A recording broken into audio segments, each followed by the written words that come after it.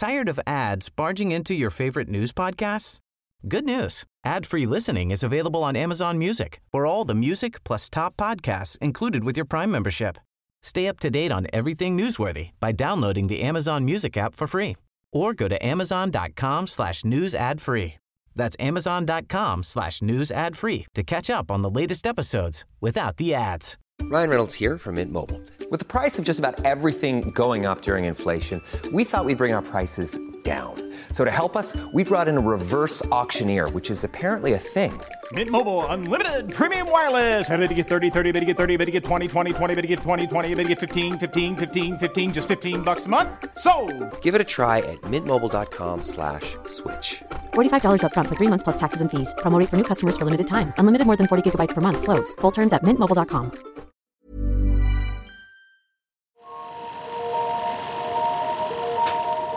Okay, we're rolling. The Irish question and the resolution of that question that I've been reporting for nearly 50 years. 85, take one. It's part of my DNA. It's been part of my life. All we can do as television journalists is to make the public aware of something. One of the reasons why, I carry on trying to cover Northern Ireland is because I think a lot of people probably forget where we've all come from. And it's just a warning that we must do all we can to avoid ever going back there again.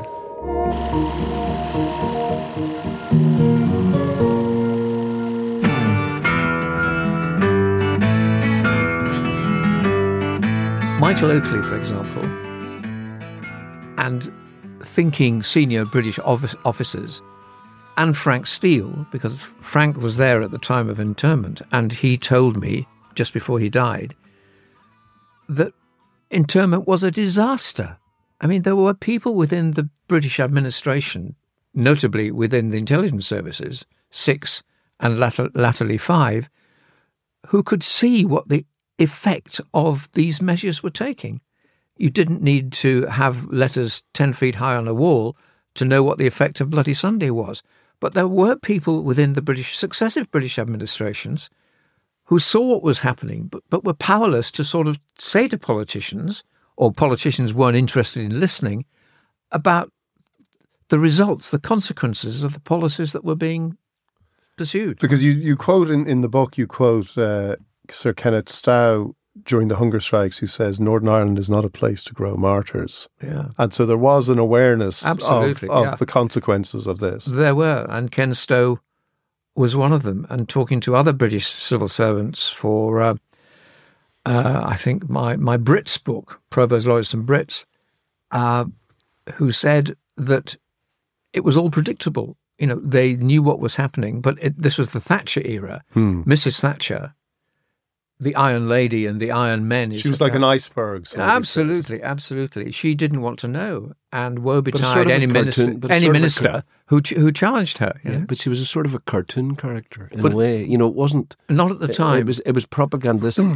What I mean by that was that it was a very unsophisticated, dogmatic, unrealistic approach. But there are contradictions within that too, aren't there? Because even within a year of the Brighton bomb in '84, she signs the Anglo-Irish Agreement, which enrages unionists, and which is, I think especially people in the Irish government would say, without the Anglo-Irish Agreement, there would have been no Downing Street Declaration, and there would have been no Good Friday Agreement. So even when she is being at her most implacable, in an understandable situation after the Brighton bomb, there is still this sense that, within a year, there's an Anglo-Irish But she Agreement. does it. Mrs. Thatcher signs the Anglo-Irish Agreement, and she had to have her hand held by Sir Robert Armstrong, who was the cabinet secretary, to get her to sign it. He virtually had to sign it for her, and he told me that. I always remember that. But the reason why Mrs. Thatcher did it was not with a view to recognising that the push ultimately had to be towards some kind of Irish unity. It was because she wanted to get Garret Fitzgerald, who was then Taoiseach, on side to crack down on the IRA along the border. So it was a tight focus reason for doing it, not anything long term. But she always saw it. She never saw it beyond the prism of a security issue. No, because she was a unionist. She regarded the IRA as being bloodthirsty, murdering terrorists, which was understandable given what was happening at the time. And people forget what we were all living through, what you were living through, your families were living through, and I was living through. Well, not Dion. He's a posh. Well, it's funny. I was reading the book last night. I was remembering. I remember. This shows how much it pushed through, because I was a kid during the hunger strikes. I remember being at a summer camp when you were 7, 8, 9, whatever we were, and we all used to chant. I mean, we used to go swimming in the summer camp, and we'd be in the dressing room getting changed, and everyone used to chant, "What do we want? Political status. When do we want it now?" And that it was just we didn't know what it meant, that's how much it had penetrated into the consciousness of the country around the time of the hunger strike. Yeah. But again, looking at the evolution of events, political status, when Billy McKee, whom I got to know well before he died, when Billy McKee went on a hunger strike in Crumlin Road Jail just before the Cheney Walk talks, 1972, demanding political status. I remember thinking, what's political status? And I knew what it was. It was young clothes, etc. But one never envisaged, never imagined what those words would mean in terms of the evolution of the conflict. And it was political status which lay at the heart of the conflict. What are these fighters fighting for? What are they? Are they terrorists? Are they, murdering bloodthirsty killers?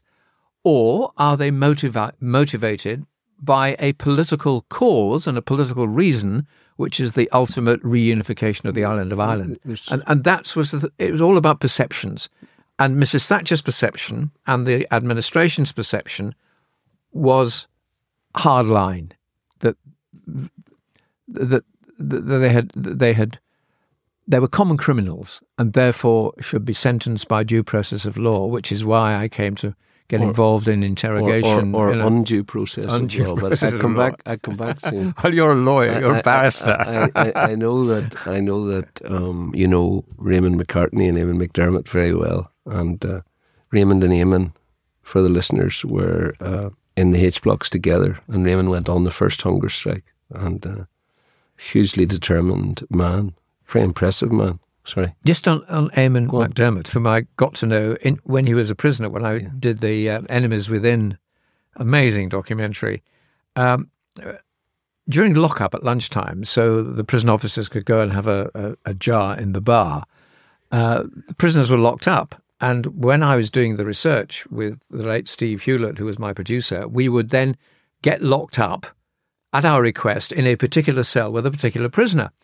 And I remember being locked up during one lunchtime. There were long lunches of 2 hours, which is a relief for the prison officers and the prisoners. And the prisoners. I was locked up with Eamon McDermott from Derry, and I'd got to know his family well. And they were, lovely middle class. His father was a doctor and everything else. And I looked in. It's unbelievable. I sat there with Eamon. And looked at his bookshelves, which is something I tend to do when I go into somebody's house, which says something about them. And on his bookshelves were, a line of classics, including, The Mayor of Casterbridge? The Mayor of Casterbridge, that's right. And next to War and Peace. And I said to Eamon, one of the most stupid questions I've asked, but one of the better ones. I said, Eamon, what's an IRA man doing reading Tolstoy and Hardy? And he looked at me straight in the eye again and said, Peter, because an IRA man is normal just like everybody else. And those words stuck with me. And that was this has been part of my learning process over 50 years. But that's one of the things I remember, Raymond saying that an IRA man is normal just like everybody else. And subsequent to the removal of the books, once they were in H Block then and they were on the Dirty Protest, you may or may not know this, Eamon used to, at night in the blocks, when the blocks were closed and the wardens had gone and there were no more beatings, he would declaim the classics out loud. And you could hear a pin drop through the blocks from memory. And Tess of the D'Urbervilles, whenever he came to the finale of Tess of the D'Urbervilles, and Tess is murdered at the end of Tess of the D'Urbervilles. You've ruined it. She said the prisoners went mental. They wanted a romantic ending. And but Eamon and Raymond, during that first hunger strike, I interviewed them, and we're actually going to do a live broadcast with Eamon and Raymond in Derry City. We're setting it up for television, etc., for a future podcast. But one of the things that I found, I've never really been able to recover from hearing this, was that when Raymond started to refuse his food, and they kept bringing the food in, twice a day they'd bring the food in, and then Eamon was overwhelmed with guilt that he was eating, and he would weep, the tears would come, and Raymond would say, "Would you for fuck's sake eat?" He says, "This is not your, you might be called upon next, eat." And he said that he suffered that guilt for years and years, that his cellmate is dying and he's still eating, and he said he still, as a grown man, feels that guilt. And the tremendous depth of emotion and all, and the fact that they were part of our community is, I think,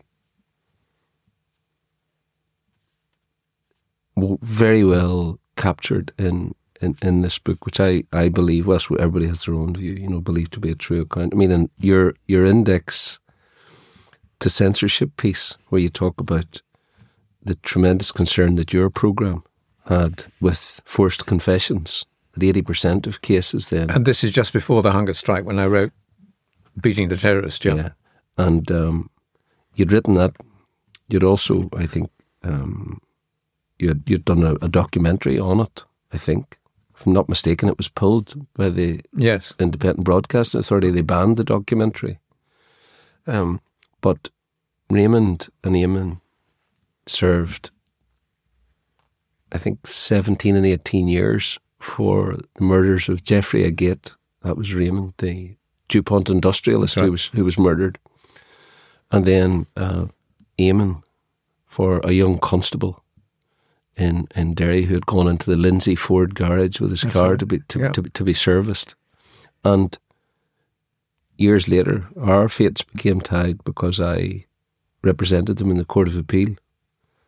20 years after their first appeal had been rejected, and the appeal was successful, and the Court of Appeal said, not only should these men never have been tried, they should never have been charged.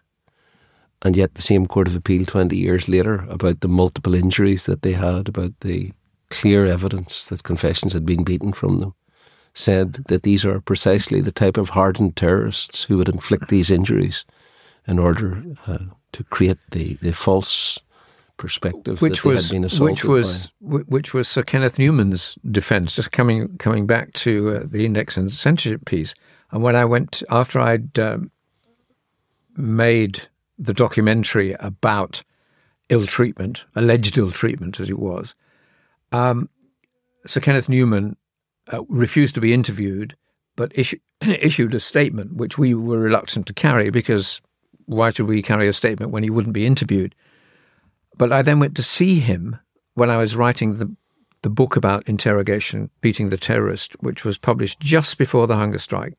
I went to see him at Bramshill Police College, and he pulled out from his top drawer the copy of Index on Censorship and accused me of being a lefty, which I'm not. I'm a journalist. A woke lefty journalist. The woke mob.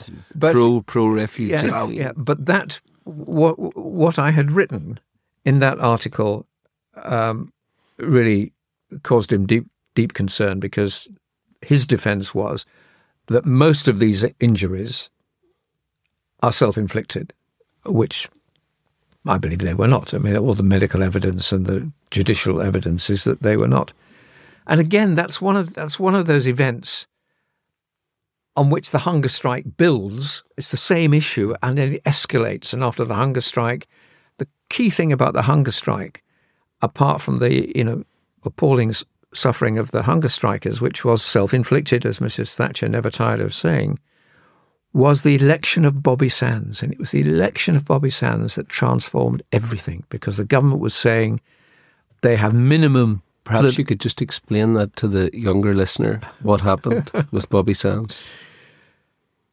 The government's standard view was that the injuries were self-inflicted, that the IRA, Sinn Féin had no support, but minimum support. I knew that once Bobby Sands had said he was going on hunger strike, I knew this at the time, this isn't hindsight, I knew he was going to die because he had to. And once Sands had died, others had to die because they couldn't let their comrades down. The key moment came when there was a by-election in Fermanagh, South Tyrone. It was suggested to Gerry Adams that the hunger strikers should put up a candidate in the by-election. And there was great debate within the Republican movement about whether that was a good idea, because the chances were he would lose, and that would be a setback for the Republican movement, and would be a victory for the government. So there was great discussion and controversy about whether they should run a candidate. And in the end, they decided to run Bobby Sands, or maybe Bobby Sands suggested, I don't know the process that went into the selection process for the candidate, but anyway, Bobby Sands stood and won a huge victory. I mean, the victory was pretty narrow, but that didn't matter. He'd won. It was a 90% turnout. A huge turnout. And it just gave the lie to the government's position that they have minimum support. Around 100,000, it is estimated, turned out for that funeral. Turned out for the funeral because Sands was elected on a narrow majority, but that didn't matter. And Kieran Doherty was then another hunger striker was elected in the south. That's right. And it crossed the border. The border. And I remember driving across the border at the time and seeing black flags flying, along the main route. There wasn't the motorway in those days, black flags. So the hunger strike was transformatory, and Sands's hunger strike and his election victory and his death, which was perceived with understandable reasons as the death of a martyr, was transformatory. And without that election, would Gerry Adams have run in the 83? Would Sinn Féin then have run as abstentionist candidates in the north? I think it's highly unlikely, because by then, after Sands' victory, Sinn Féin recognised that there was potential, huge potential, and those within the Republican movement who recognised, and Adams was one of them, that in the end, the armed struggle had to give way to politics. Again, that was a transformatory moment, and I doubt if Adams would have stood, because you stand because you believe you stand a chance of winning, because if you don't, it's a setback. I don't think Adams would have stood had Bobby Sands not paved the way with his victory in Fermanagh, South Tyrone. Tired of ads barging into your favorite news podcasts?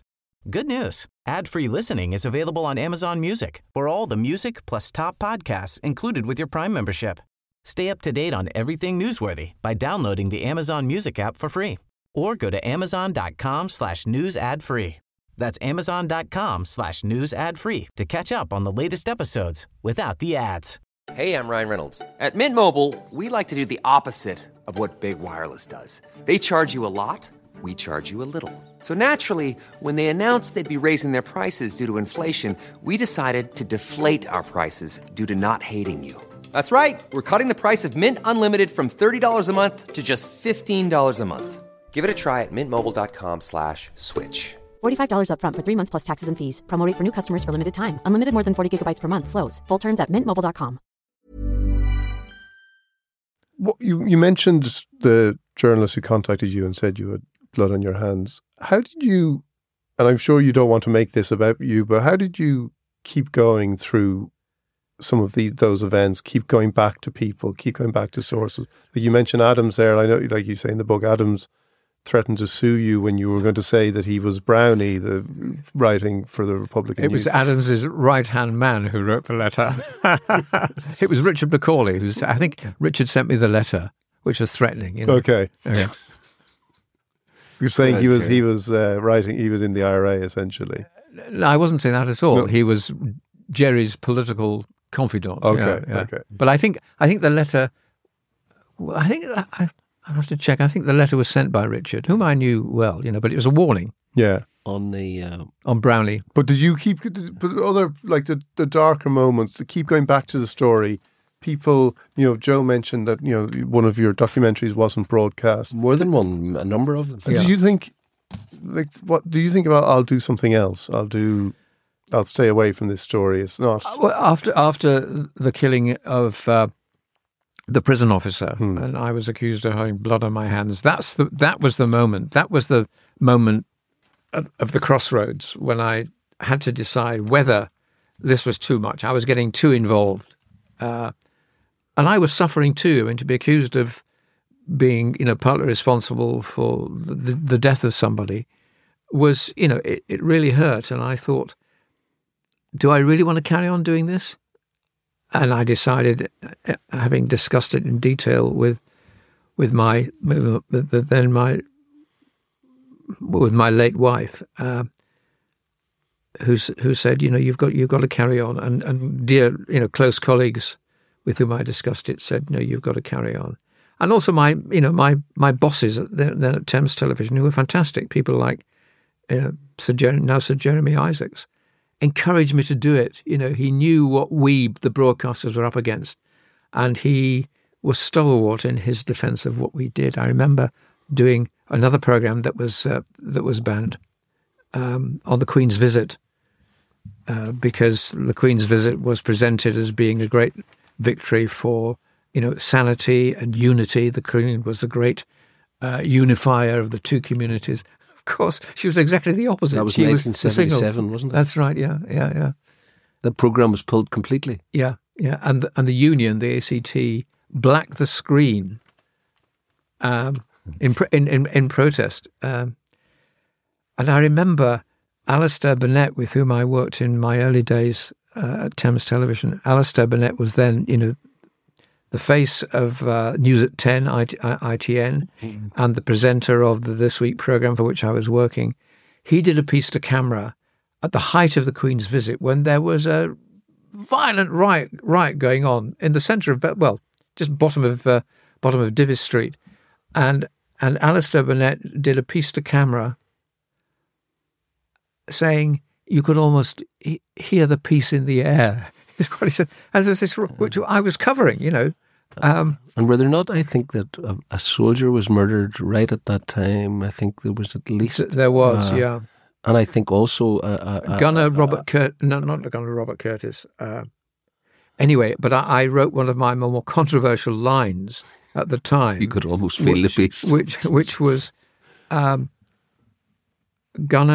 No, it wasn't... No, anyway, the soldier died. He was killed by an IRA sniper, not because the Queen visited Ireland, or not because the Queen visited Northern Ireland. Private Lewis Harrison. Private Lewis Harrison, that's right, he was from the northeast. Private Harrison died not because the Queen visited Northern Ireland, but the power that she represents remains in that part of Ireland, which was one of the more political remarks that I made. And there was discussion as to whether I could say that. And I then explained to my bosses, not that people like Jeremy Isaac needed remembering, because he worked with Robert Key on his Majesty History of Ireland.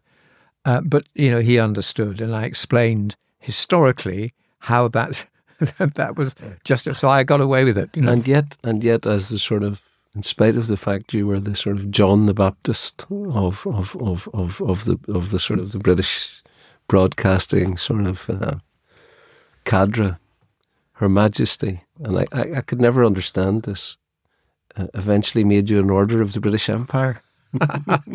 But on Her Majesty, which I think says a lot about you and your integrity through the years and your fearless reporting on both sides. It's also known, not stepping back. The OBE is also known in some circles as other buggers' efforts, which is partially true. True.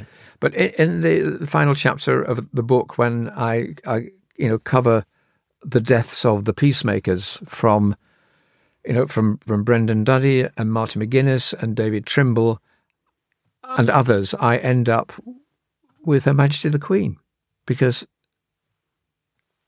she made a huge contribution in agreeing to shake hands with Martin McGuinness, whose organisation, or part of whose organisation, was responsible for the murder of her uncle. And then it took a huge amount for McGuinness to do that. I mean, he put his life on the line. There's no question about that. But he got away with it. And then on top of it all, he actually donned white tie and tails to dine with the Queen at Windsor Castle in honour of the visit of the President of Ireland. Who would have believed it? And that was a mark. And also, that was one of the reasons. I mean, I admired McGuinness, not for what he did in the past, but for the political, quotes, journey he made, what he did as Deputy First Minister, and then how he held out visibly and practically the hand of friendships to Unionists, because the penny had finally dropped with the Republican movement, or sections of it. They were convinced that only with the support of the then majority, now the minuscule minority, of Protestants, Unionists in Northern Ireland, only with them on side could there be real progress to the practicality of a united Ireland. And McGuinness realised that. And the symbol of it was his shaking hands with the Queen. And he was able to do it because of what Her Majesty the Queen had done here in Dublin in her visit, which touched, a powerfully emotional chord with people in the Republic. So I think, Her Majesty and McGuinness together set the scene for the way forward. And I think she made an important contribution towards the peace process, which Martin McGuinness was intimately involved in. Peter, it's a hopeful note to end on, and we will end on there. It's been an incredible conversation about a wonderful book and your own career, which, as Joe has touched on, has been nothing short of remarkable. Thank you for joining us on Free Stage today. Thank you very much. I've really enjoyed it. I've never done a podcast before. There you go. I mean, I'm blushing with I can now see, and colleagues say, but Peter, you should do a podcast now about your history in Northern Ireland. And I've never quite understood how podcasts work. We'll get you back.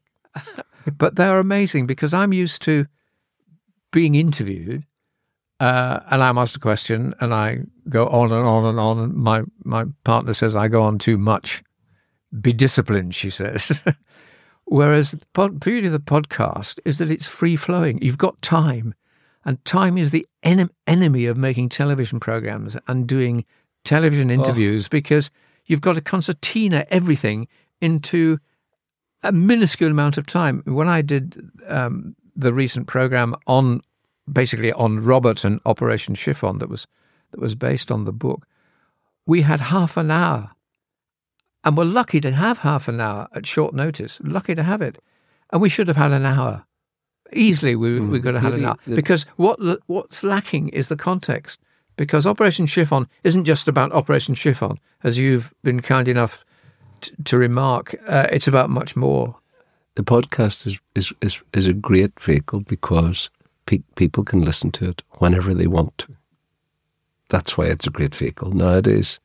So people listen to us when they're running, when they've got a half an hour in the car on the way home in the evening. Yeah. As you say, you go and they're saying to you, right, we've got 3 minutes. And you're thinking, can I reduce this all to 3 minutes? How do you do this? And you're on a telephone. We'll make this will be a 2-episode podcast. So we'll split it into 2. And every word of it will go out. Oh, yeah. Once Joe's legaled it. Yeah. Yeah. Yeah, well, look, we're really very privileged that Peter has come into us. And, the story of Peter Taylor is really the story of the North, the story of the Troubles. And so I want to pay tribute to his courage and integrity and dedicate this episode to him and to all of the precious lives lost in the Troubles.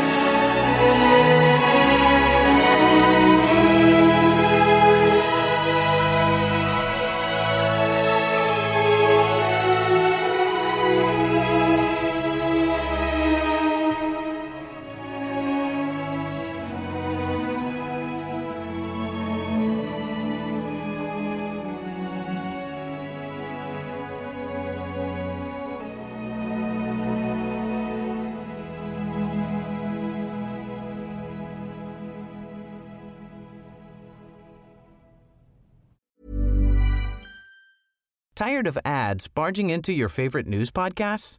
Good news. Ad-free listening is available on Amazon Music for all the music plus top podcasts included with your Prime membership. Stay up to date on everything newsworthy by downloading the Amazon Music app for free or go to amazon.com/news ad free. That's amazon.com/news ad free to catch up on the latest episodes without the ads.